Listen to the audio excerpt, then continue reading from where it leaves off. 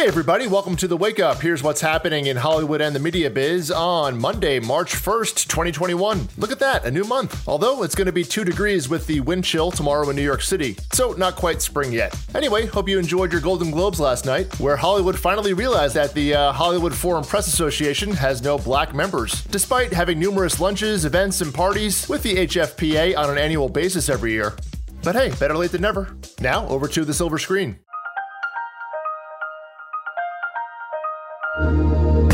And we'll start with George Clooney and Julia Roberts. They're going to reteam for a rom-com over at Universal called Ticket to Paradise. They're going to play a divorced couple who goes to Bali to break up their daughter's wedding. How thoughtful. But basically to keep her from repeating the mistake they made. So can't wait to see what the Brad Pitt cameo is. I just hope it's not the guy she's supposed to marry. Oy Parker, who directed the Mamma Mia sequel, is directing and co-writing here, according to The Hollywood Reporter.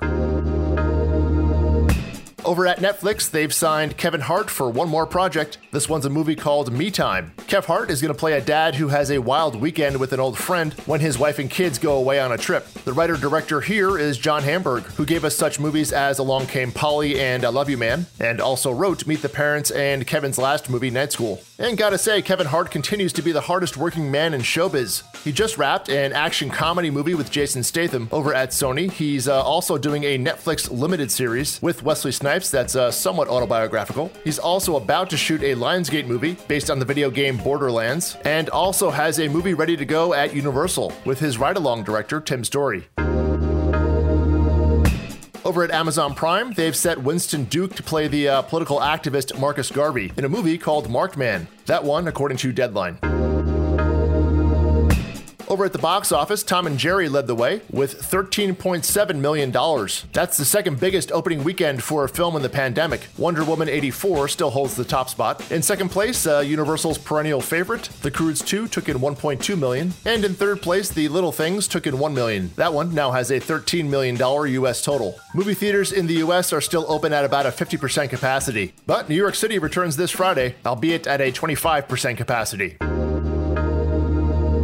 And while we're on movie theaters, the CEO of the country's largest movie theater chain, AMC, which up until recently was on the verge of bankruptcy, got a $3.75 million bonus for 2020, and other top executives at the company split a $4.5 million pool, so maybe some cash still lying around over there. Otherwise, just a couple of quick notes. Ta-Nehisi Coates is writing a Black Superman movie over at Warner Brothers. J.J. Abrams is producing, but no other details yet, according to The Hollywood Reporter.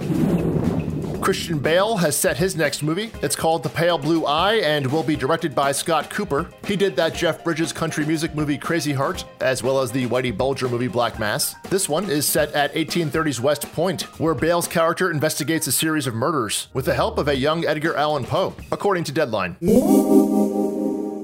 Over in the TV set,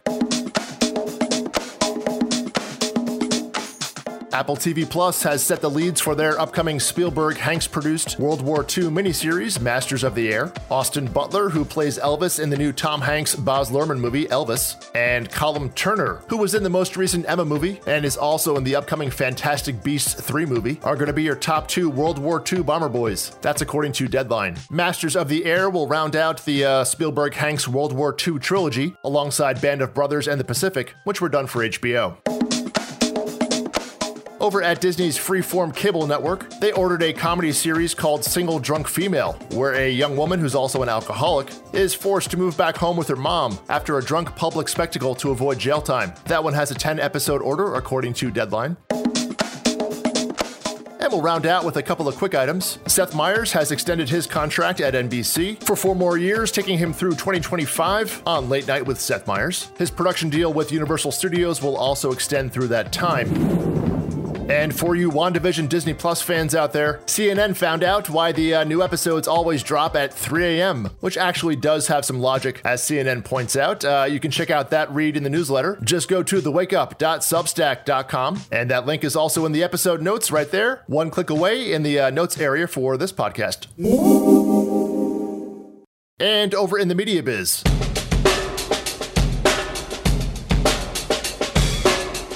Once again, the information came through with a streaming service subscriber scoop. They got their hands on some more internal documents, this time over at Disney. which revealed that the Disney Plus subscriber base breaks down like this. Of the 96 million or so total, the majority are in the US with 40 million, although given it launched here first, well, that makes sense. But it is worth noting that Disney has more subscribers than Hulu after just 14 months of existence. Elsewhere, the country of India is second, with about 30 million subscribers there, all of whom pay far less for the service, which is essentially the heart of the Disney Plus revenue problem. And then rounding things out is Australia, Europe, and Latin America, who combined have 25 million subscribers, although Disney Plus has not been live in those territories for as long of a time period.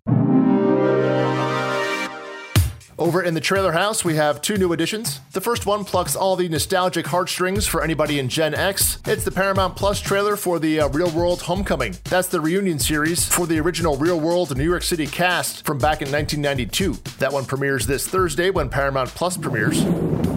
And over at Netflix, they gave us an extended teaser for their new fantasy series, Shadow and Bone. That's based on the best-selling book, so if you read it, hopefully that trailer makes more sense to you than it did for me. That one hits Netflix on April 23rd. The links to check out both of those are in the newsletter. Again, thewakeup.substack.com.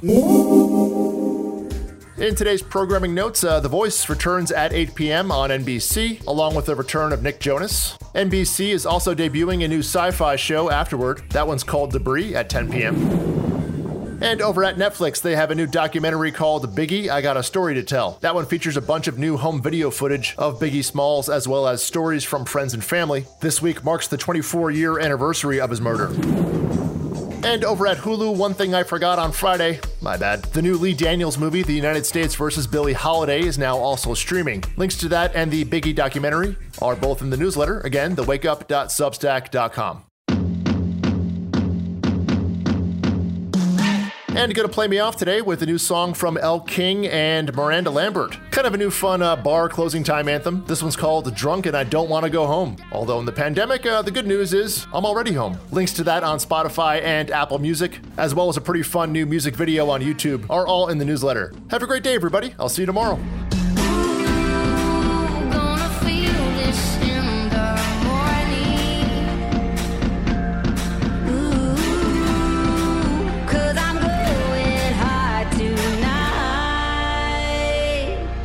So back to